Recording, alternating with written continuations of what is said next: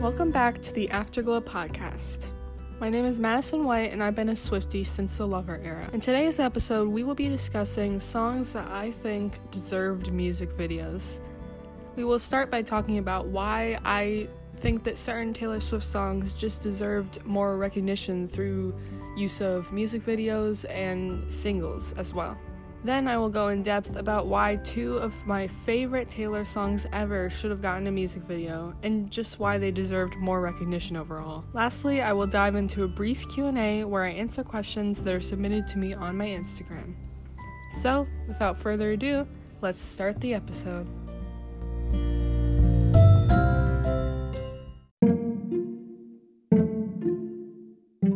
So if you've been in the Swiftie fandom for a while, or really just any fandom for that matter, you would know that sometimes an artist or management team makes a decision that the public doesn't necessarily agree with.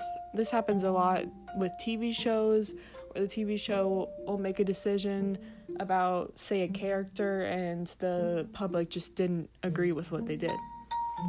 And a huge debate during the Lover era was that many people felt that Taylor should have chosen different lead singles. That being said, I can think of many instances where fans fell in love with a song that Taylor never imagined would turn into a hit. All Too Well is a perfect example of a song that I don't think Taylor ever thought would make as big of an impact as it did. I'm pretty sure All Too Well was never released as a single, despite many people in the Swiftie fandom saying that All Too Well is Taylor's best song ever. And that's saying a lot, because she has a lot of great songs. And, as I mentioned in the last episode of the podcast, I think it's very unique that Taylor is able to revisit those types of hit songs, but with a different perspective. In the next two segments of the podcast episode, I'm going to discuss why two of my absolutely favorite Taylor songs deserved more recognition in terms of music videos.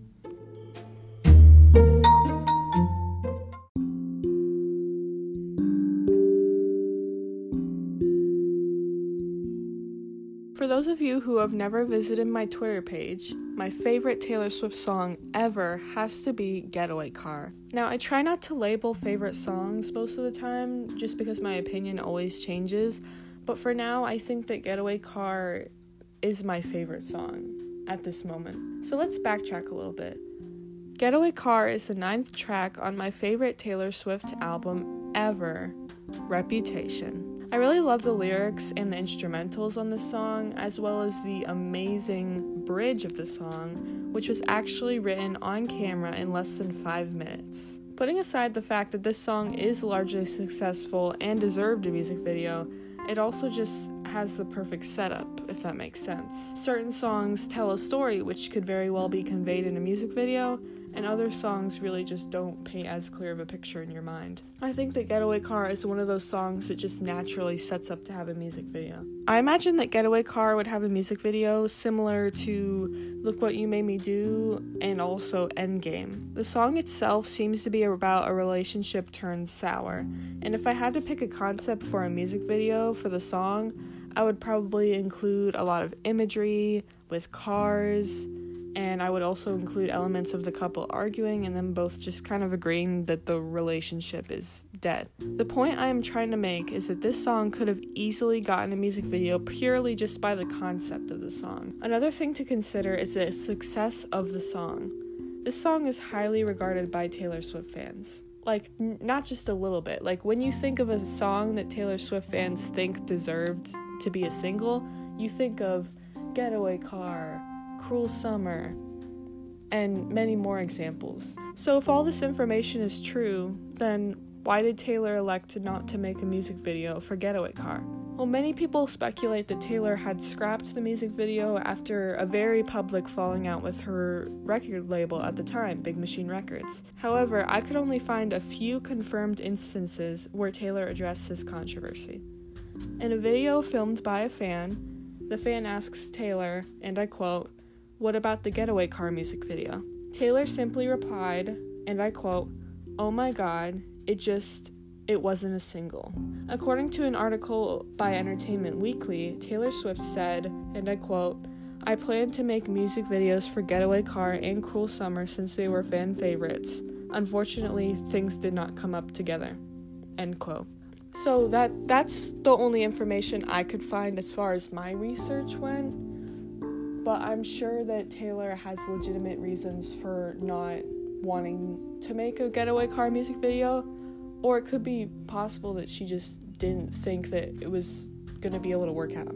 Obviously, it is disappointing that Taylor's plans did not work out, but I'm still glad that Taylor gave us the amazing song that is Getaway Car.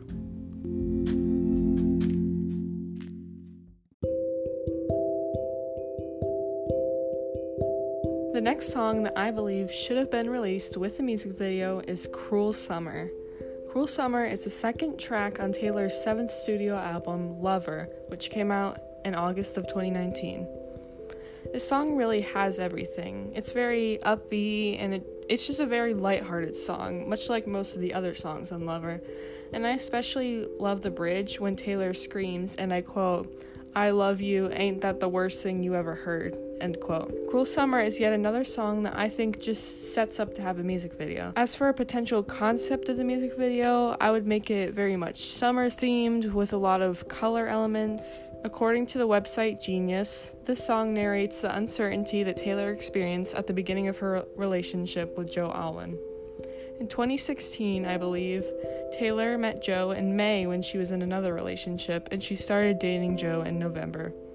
2016 was a horrible year for Taylor overall, so this song could be meant to reflect the uncertainty of that year. The story behind why the Cruel Summer music video didn't happen isn't as clear. I'm pretty sure it got scrapped because of the pandemic, but I don't think we'll ever truly know. And as aforementioned, Taylor did plan on making the music video, but it ultimately got scrapped for unknown reasons. While I am grateful for this song, I do wish that Taylor would do a live performance of it, because honestly, it's my favorite song on Lover, and I think that this song had the potential to be a hit. Like, you know, songs like Shake It Off, Blank Space, Wildest Dreams, Mine, Our Song, all those songs just kind of had something that made it susceptible to be a hit. And I think Cruel Summer could have been a hit song. I'm not saying that I don't like Me, which was her choice for the lead single, but I feel like Cruel Summer might have done better. Ultimately, even though we didn't end up getting a music video, I am still so happy that this song exists.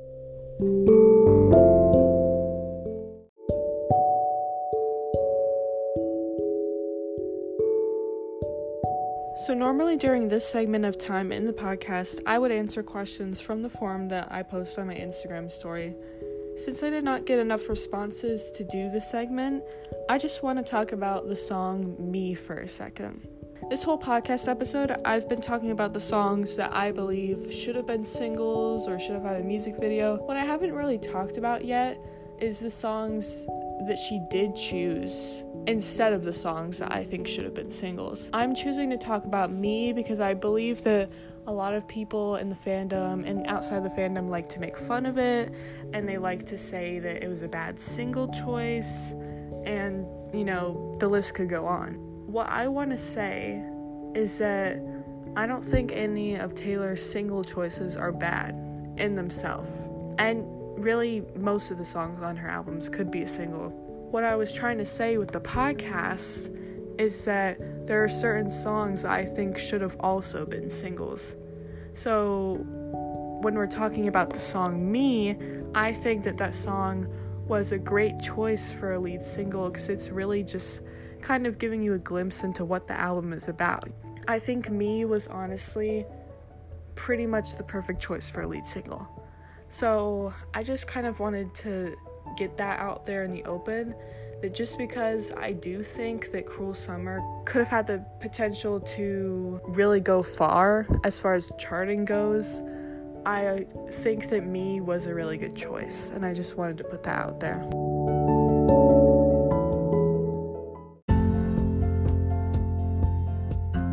Now it's time for the recap section of the podcast, where I go over everything we talked about in today's episode.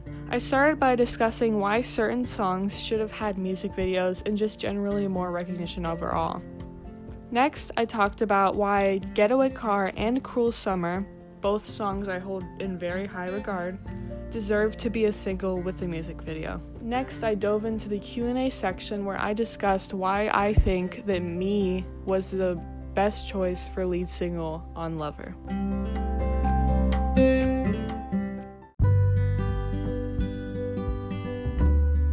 Well, that's it for today's episode of The Afterglow, a Taylor Swift podcast. I'm not sure what I will be talking about in next week's episode, but I will keep you updated on my Twitter page. When the first episode came out, I had the idea of posting a new episode every week, but my schedule got busier and busier, so I apologize that this next episode has taken a few weeks to come out. But I will try to be more consistent as I get a hold of my school schedule and family schedule. Be sure to tune in whenever the next episode will be because, as I mentioned, it will be on a Friday, but I don't know what Friday, usually at 4 p.m. You can follow my podcast on Twitter at TheAfterglowPod, and my Q&A questions will be posted on my Instagram at Madison31505. The podcast can be streamed on multiple platforms, including Anchor and Spotify. I hope you all have a wonderful day, and, as Taylor would say, stay beautiful.